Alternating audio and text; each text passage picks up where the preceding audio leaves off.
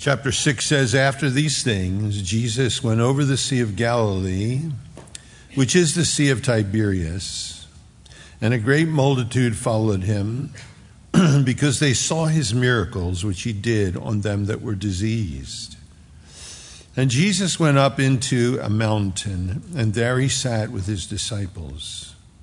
And the Passover, a feast of the Jews, was nigh. And when Jesus then lifted up his eyes, and he saw a great company come unto him, he said unto Philip, whence shall we buy bread that these may eat? And this he said to prove him, for he knew what he would do.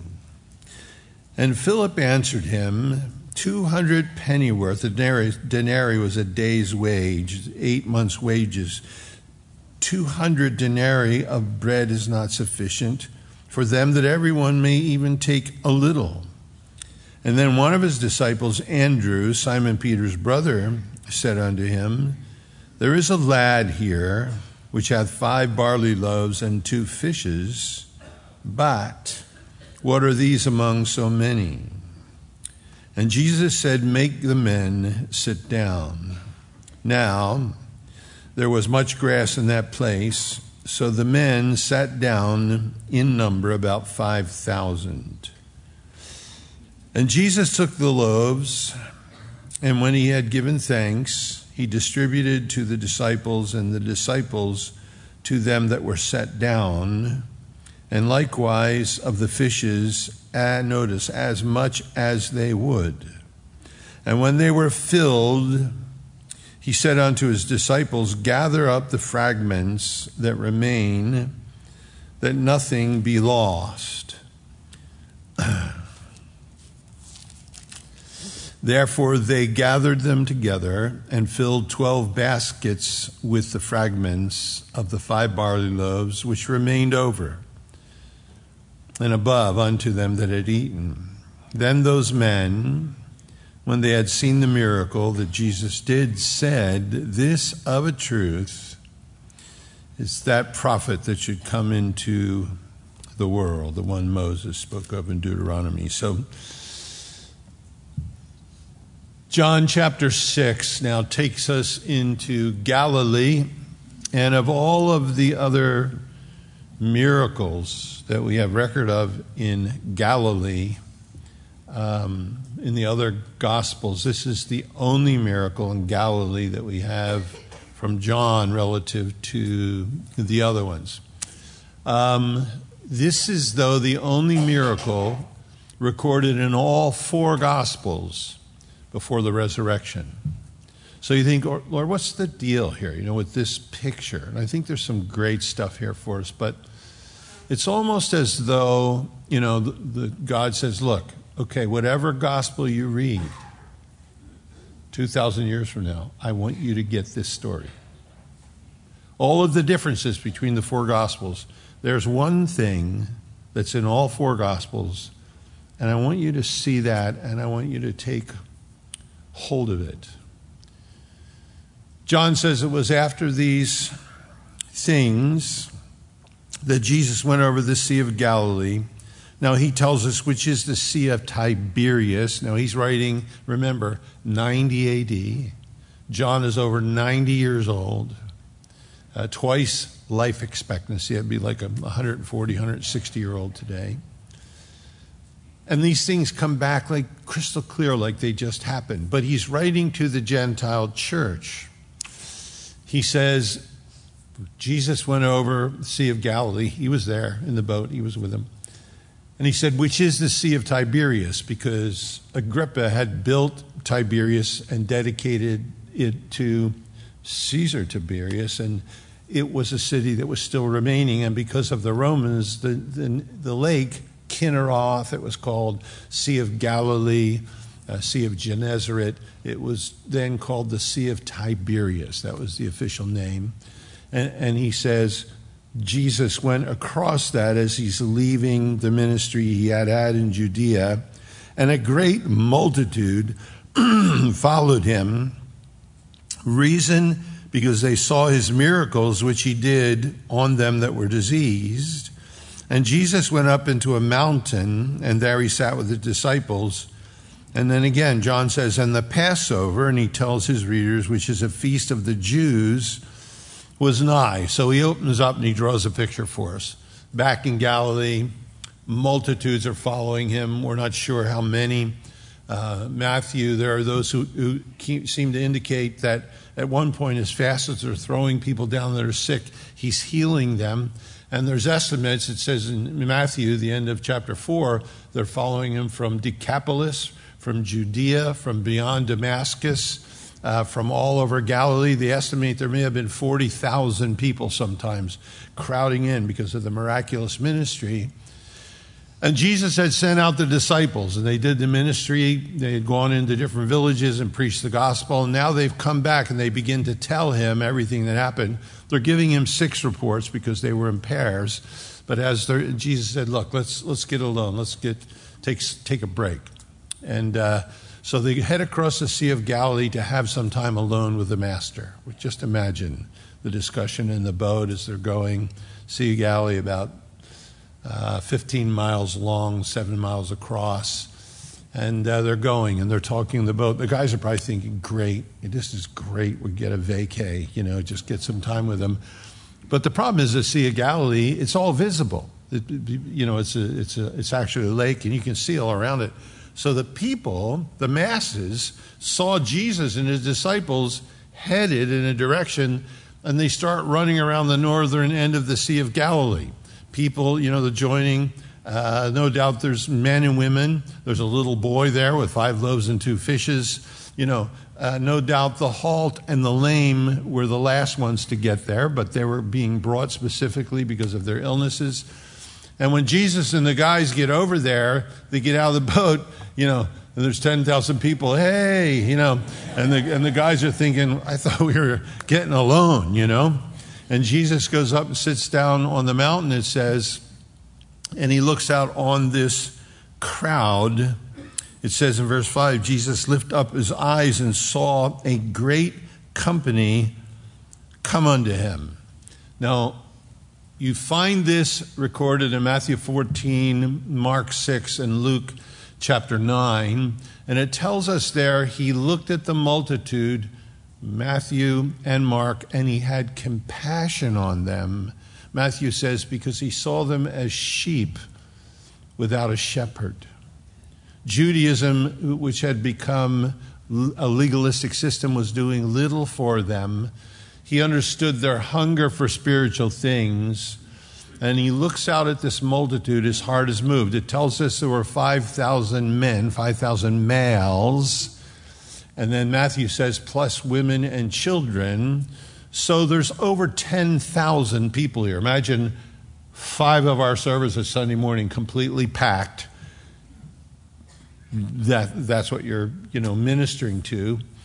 So there's a multitude, it tells us, and Jesus has compassion on them. His heart is broken as he looks at them. So he talks to his disciples, talks to Philip first, and it says he asks Philip a question to try him, to prove him. It means he's testing him in some respect. And it says because Jesus knew what he was going to do. Whenever he asked us to do something, or he asks us, it's not because he doesn't know what we're going to say. And when he asks us, he already knows what he's going to do anyhow. It says, so he talked to Philip, and he says to him, where can we buy bread, Philip, that this multitude may eat? And he says, right away he calculates it, he said, to prove him, he knew what he was going to do. So Philip answers and says this, 200 days' wages, 8 months of wages of bread is not sufficient for them, that every one of them may take a little.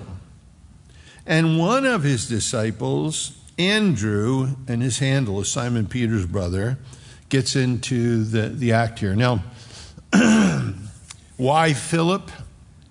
Why Andrew steps in? I don't know their specific reasons, but it does tell us in the other Gospels they're in the area of Bethsaida. And we know that Peter and Andrew, James and John, Philip tells us in John chapter 1, they're from Bethsaida. So they knew this area. They knew it well. They knew where the towns were. They knew if there were any stores. It's getting towards evening, Matthew says, and the Greek word speaks of the early evening, 3 p.m, which is the time of the evening sacrifice. And Jesus sees the multitude. There's kids, there's wives, there's grandmas and grandpas, and then 5,000 men. And to prove Philip, he says, what are we going to do here? How are we going to take care of them? How are we going to feed them? And Philip says, well, even if we had 8 months' salary, imagine what that is today. We can only buy, enough bread for each of them to have a little bit. Probably the same today with inflation is still the same, probably. And Jesus is testing him. Then Andrew speaks up. So these are guys, they're the experts. They know the area. And the disciples are saying, Jesus is saying, what should we do? And they're saying, send them away. Send them away. This is the disciples of the Lord. Send them away. That's, And Philip says, we can't buy. There's not enough. He said, the closest McDonald's is 2,000 years away. There's nothing here. We can't get hold of it. We can't do anything here for these people. And then Andrew says this in verse 9. Well, there's a lad here. Now, it's a little lad. It's called a double diminutive because the word lad can be used in different ways. This is talking about a little boy here, which has 5 barley loaves and 2 small fish. Notice if you have King James, then there's a colon, there's a pause. And then Andrew says, but what are these among so many? So you read the other Gospels, and Jesus said to them, go find out what we have. So they must have gone through the crowd saying, hey, anybody got anything? Anybody got anything? And there's a kid. This is a little boy, 8 years old. Who knows? We're glad it's not a teenager because they'd have ate it themselves. Anybody have anything? And this little kid naively says, I have 5 loaves and 2 fish. Now, these are not 5 big Italian loaves and 2 tunas. These are barley loaves. These are 5 English muffins. That's about the size. And barley was eaten by the poor, the less fortunate. Those who were affluent ate bread made of wheat. 5 barley loaves, which was used for livestock as well. 5 barley loaves, 2 sardines. And this kid says, I've got this. God bless him, And so what are we going to do? If we had 8 months' wages, we couldn't do this. And then Andrew speaks up and says, well, there's a little boy here. He's got 5 English muffins and 2 sardines. All the other guys must turn and look at him. And that's the colon there. And he says, but what are these among so many, right? Kind of a thing. And then Jesus remarkably says, well, make them sit down. And we're going to find out what they are in his hands. In his hands. And that's one of the great lessons here, no doubt. Look, one of the things we know is it tells us in chapter 14, it's Philip again. He says to Jesus, show us the Father and we'll be satisfied. And Jesus will say to Philip, Philip, hast thou been with me so long and yet hast thou not known me? If you have seen me, you have seen the Father. So one of the things we know when Jesus is feeding this multitude, it's the heart of God. If you've seen me, you've seen the Father. Because we live in a world where people say to us, you're a Christian. Oh, God of love. How come there's starving people? How come this goes on? How come there's, this is going on? Why is there disease? Why is all this? Well, if you want to know the answer to how God feels about those things, you watch Jesus and you get to see that. And for you and I, it tells us that God the Father in heaven cares about our table. He cares about our hunger. He cares about the common things in our lives. Sometimes we think we don't. Sometimes all we think is, what are these among so many? I don't have nothing to give. Look, we look at Philadelphia, 1.5 million people. Greater Delaware Valley, 6 million people. They say if you take a 150-mile radius off of Philly, it's the most populated diameter in the globe. Takes in New York City and Newark and Baltimore and Philly and Atlantic City. We're in the middle of one of the fattest fishing holes on the globe. And you and I, we might look around and think, well, what do I have? What do I have? 5 loaves and 2 fish. Lord, I get nothing. What am I going to do? I got nothing. What am I going to bring to bear? I got nothing here relative to this. You look at the insanity with Washington and politics and COVID and Ukraine and everything that's going on. You think, I'm just an individual. I just sit in church on Sunday. What do I got? Well, I got nothing. But in Matthew's gospel, Jesus says, bring them to me. They said, all we got is 5 loaves and 2 fish. He says, bring them to me. You see, what they are in our hands is one thing, and what they are in his hands are an entirely different thing. It's the same with you and I. And there's a great exhortation here for moms, too. This mom, these 5 loaves and 2 fish, she's just exercising her stewardship. And evidently the family's not wealthy at all. And all these people are going by in the morning, and her son starts running out the door. She said, where are you going? He said, the healer. And she said, did you brush your teeth? Comb your hair. When did you do this? Do you have a PBJ? What do you mean you're going? So she gives him 5 loaves and 2 fishes, not knowing she was going to feed a multitude and feed us 2,000 years later, just by what she had in her hand. What are these among so many? All she was doing was exercising her stewardship the way you and I need to exercise ours. I work in a car garage. I'm a computer programmer. I do this and I do that. Well, what's in your hand? He doesn't ask for more than you have, but if you'll give him all that you have, he can do miracles with that. He can do miracles with it. And moms, you think, what can I do? I'm at home. I got 4 little kids, 3 little kids, 2 little kids, 19 little kids, whatever you have, And I got this, and we're just trying to make ends meet, and we're running out to work, and we're doing this. And my wife was sharing at the women's study on parenting, and she read this quote, and I misquoted it first service. She texted me and let me know right away. It was just this woman said, we had 1 kid, we had 1 laundry basket. When we had 2 kids, we had 2 laundry baskets. When we had 3 kids, we had laundry on the desk, on the sofa, on the coffee table, on every flat surface in the house, and we named our 4th kid Laundry. So there's that endless pile of wash. There's that routine that a mom has, and you think, what do I do with this? This is what I have, Lord. Listen close, moms, because he may be saying, bring it to me. Give that to me. Be steward over that. I think, so often we're bad stewards over time. A couple extra minutes here, an extra hour there. We do some goofy stuff. Bring it to me. Put it in my hands. Hudson Taylor, the one who began the China Inland Mission, said, if we will do the Lord's work in the Lord's way, we will never lack the Lord's provision. If we'll do the Lord's work in the Lord's way, we never lack the Lord's provision.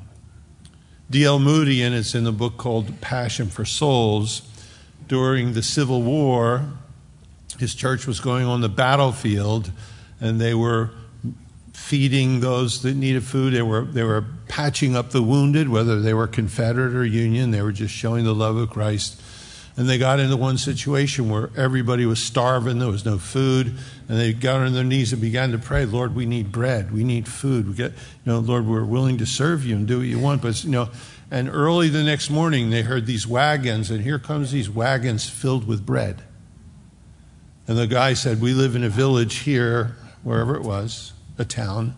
And last night, my wife and I were praying, and the Lord put it on our heart, make as many loaves of bread as you can. So we went and told all of our neighbors in our town, baked bread all last night. And they brought, some of it was still warm. He said, are we in the right place? He said, yeah, you're in the right place. And they were able to distribute. George Mueller, if you read about him, A Life of Trust, remarkable, and it's back in print again. But he said that, raising the orphans, he had several thousand orphans in his orphanage. And he refused to ask for money. He refused. If somebody came up and wanted to write him a check for $10,000, he said no. The Lord provides. Any money that came anonymously, he would take, but he never asked for anybody, and he'd never satisfy anybody who said, I'm going to give you this much money. He wouldn't take it. And one day they said that the things were tighter than usual.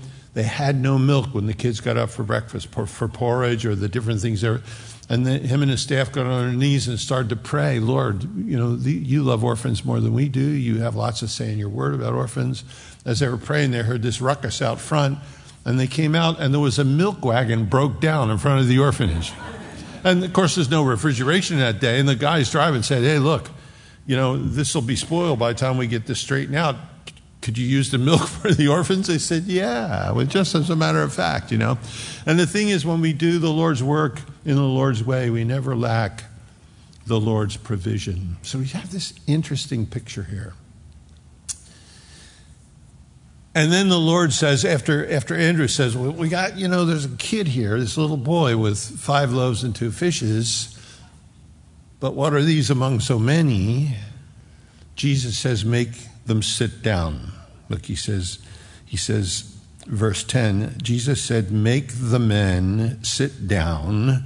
Now there was much grass in that place, so the men sat down in number about 5,000. Make the men sit down. And the Holy Spirit tells us there was a lot of grass there because it's the time of Passover. It's the spring. Mark says the grass is really green, He maketh me to lay down in green pastures. Have them sit down means have them recline, literally. That's how they ate at a table. Have them recline. We're told there's 10,000 men, 5,000 men. Here it says, make the men sit down. You look at verse 10. That first word, men, is anthropos. It's just the people. And then it says, there was much grass in that place, so the men, that's a different Greek word, it means males. There was no trouble figuring out these things in that day. Make the males sit down, in number about 5,000. So there's 5,000 men plus women and children. You can imagine, what are the guys thinking? They're making them sit down. It's like 3 p.m, time that evening sacrifice. And the people are saying, what are we doing? Are we going to have dinner? And they're thinking, there's Jesus up there with, 5 English muffins and 2 sardines. And we've got all these people sitting down. God even cares about what they were sitting on. There was grass. It was green. There's nothing insignificant in our lives as he ministers to us and blesses us. Every detail. Not a sparrow falls without him taking note. So make them sit down. Matthew and Mark said he arranged them into groups. Jesus said, now put them in groups of 50s and of 100. So they're organizing them into groups. You have to imagine, if we took 5 times our most crowded service and just had them sitting around, and Jesus he knew what the story was going to be here, and he says to the disciples, look, put them in groups. It's because he wants aisles. There's order in the kingdom.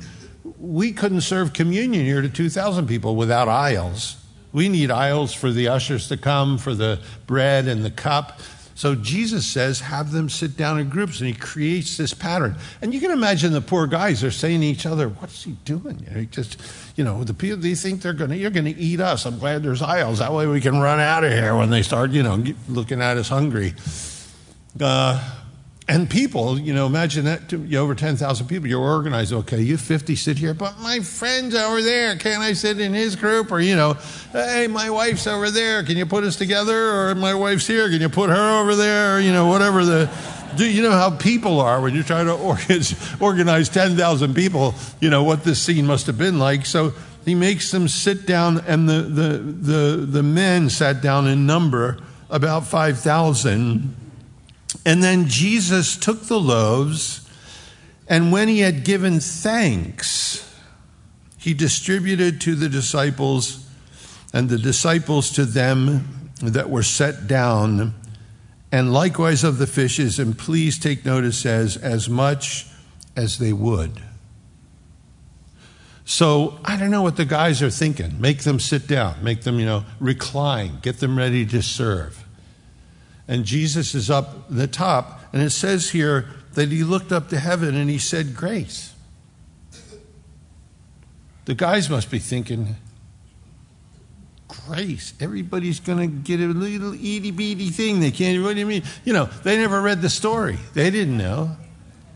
And Jesus is here blessing the food. Now, if he's saying the traditional Hebrew prayer over the meal, which he probably was, it is, blessed art thou, O Lord our God, King of the universe, who bringeth forth bread from the earth. They probably heard him say that, 100 times.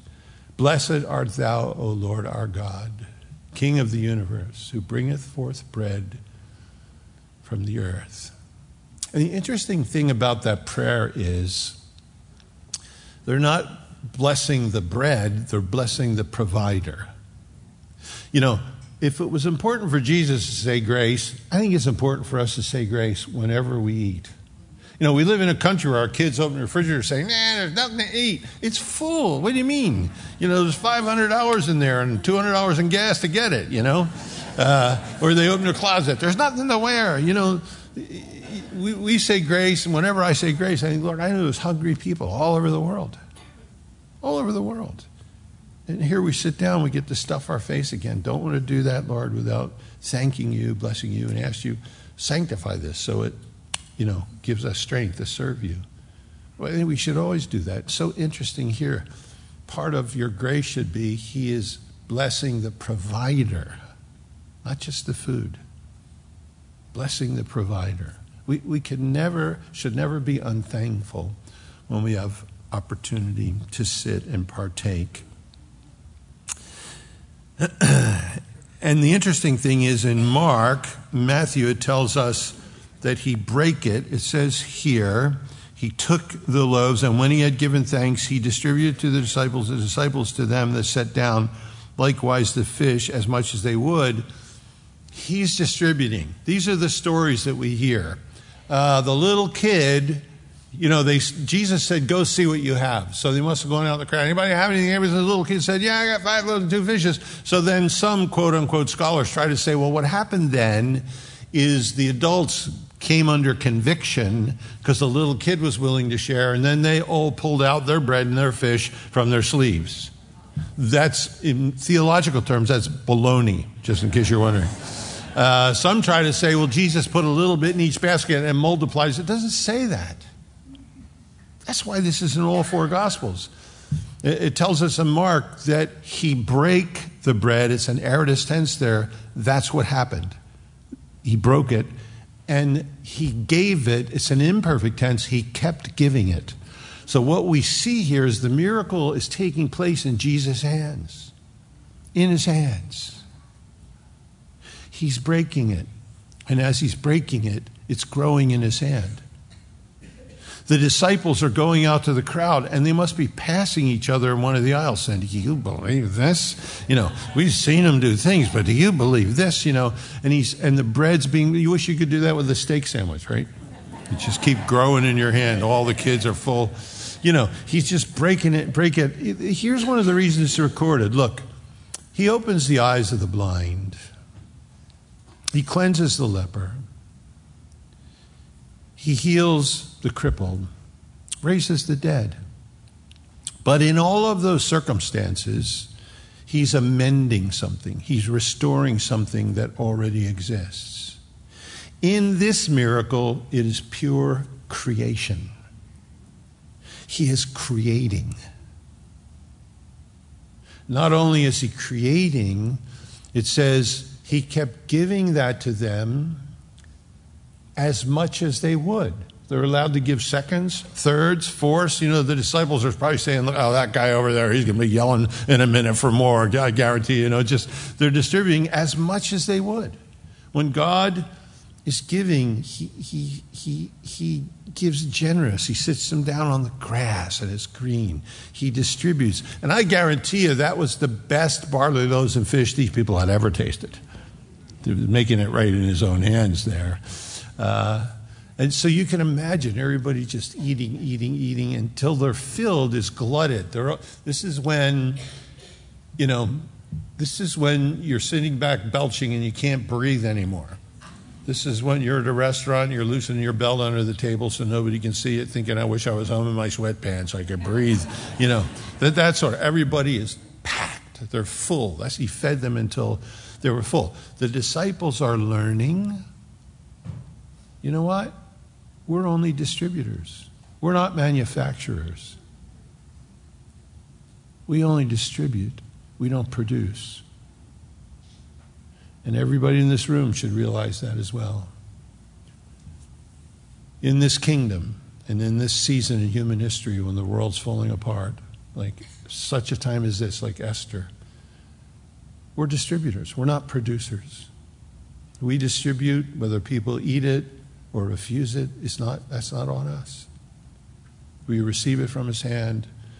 We give it to a lost world, to a hungry world, starving, trying to fill itself with all kinds of other things.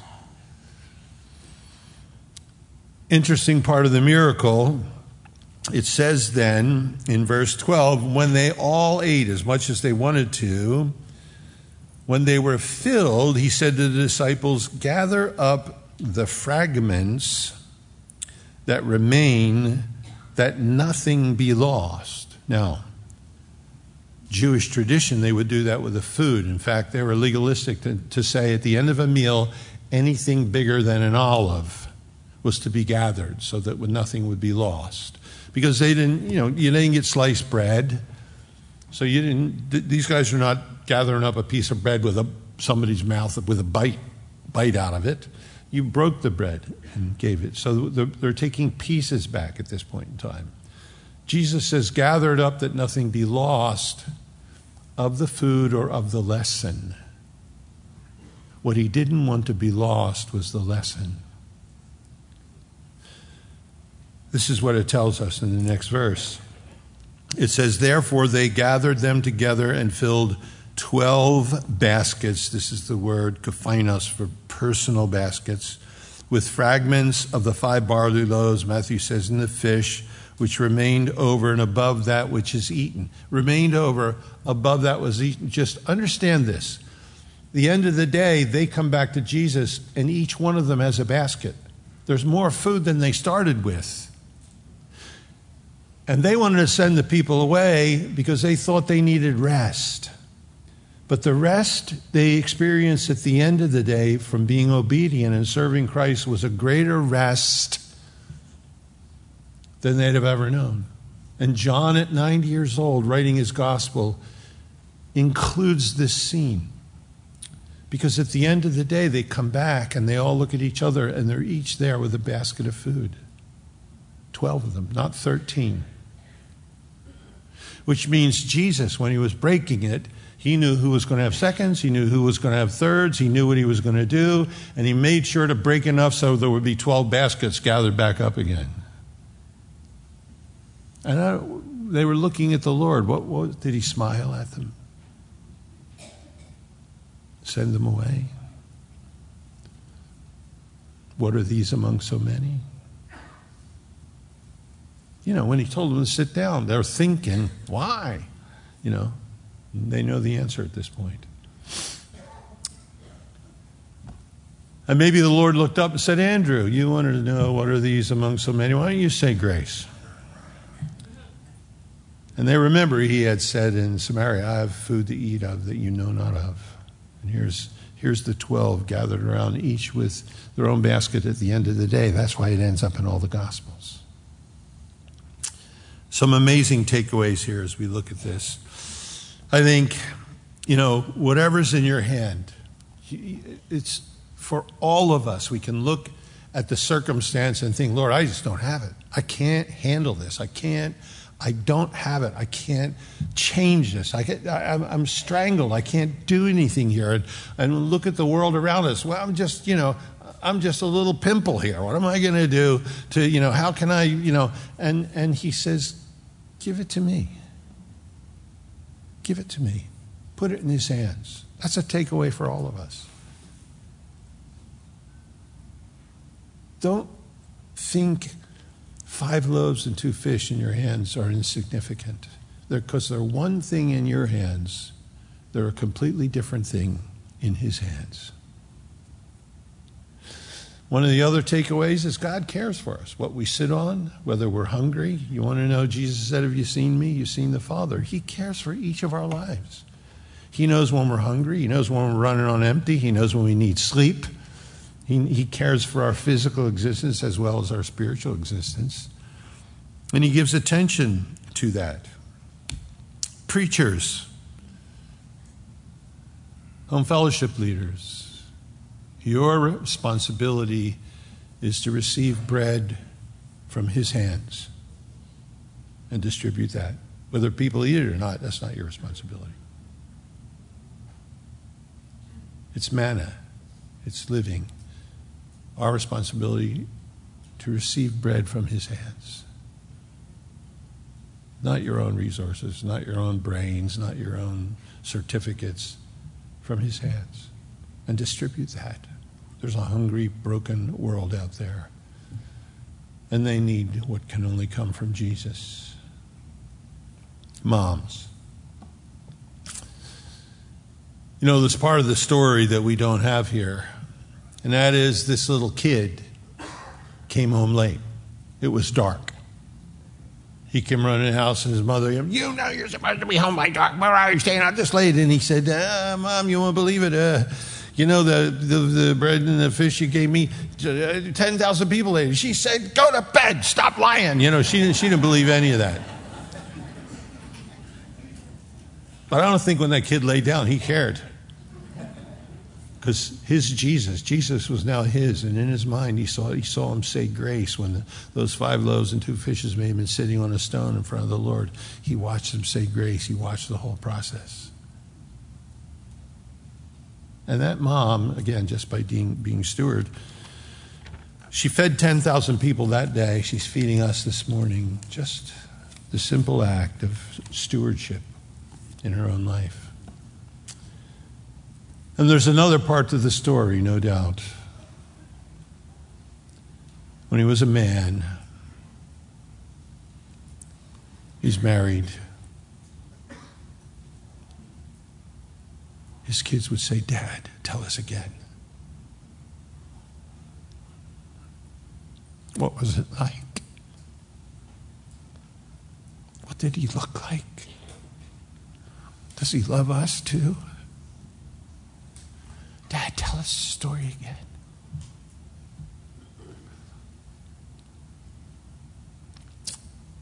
And when they had kids, he would hear, Grandpa, tell us about Jesus. What was he like? What did he say? How did he say grace again? 10,000 people, Grandpa. Simple stewardship affecting generations.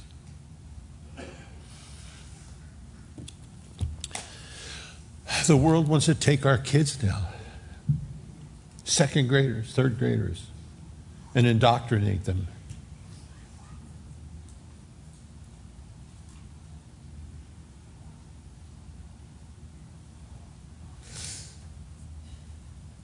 You have something that can change their lives. Simplicity. And if Jesus is real to you, they're going to say, tell us the story again, Mom. Tell us about Noah's Ark again. Tell me about Samson again. Tell me about Jesus walking on the water again. If they watch you, and they see that it's real in your life, that Jesus is real to you, you're going to infect this next generation. He who's in you is greater than he who's in the world. The world doesn't have a chance to stop Jesus from being passed to the next generation. And then when you do that, you know, in the book of Proverbs, Solomon says, my son, let me tell you what my father told me. And what it's saying there is whenever you teach your kids, you're teaching your grandkids as well. What an incredible picture. Don't feel like you have much? Listen, and you'll hear him say, bring it to me. Don't think he cares. He cares what you sit on. He cares when you're hungry. You think all I have is this endless pile of wash?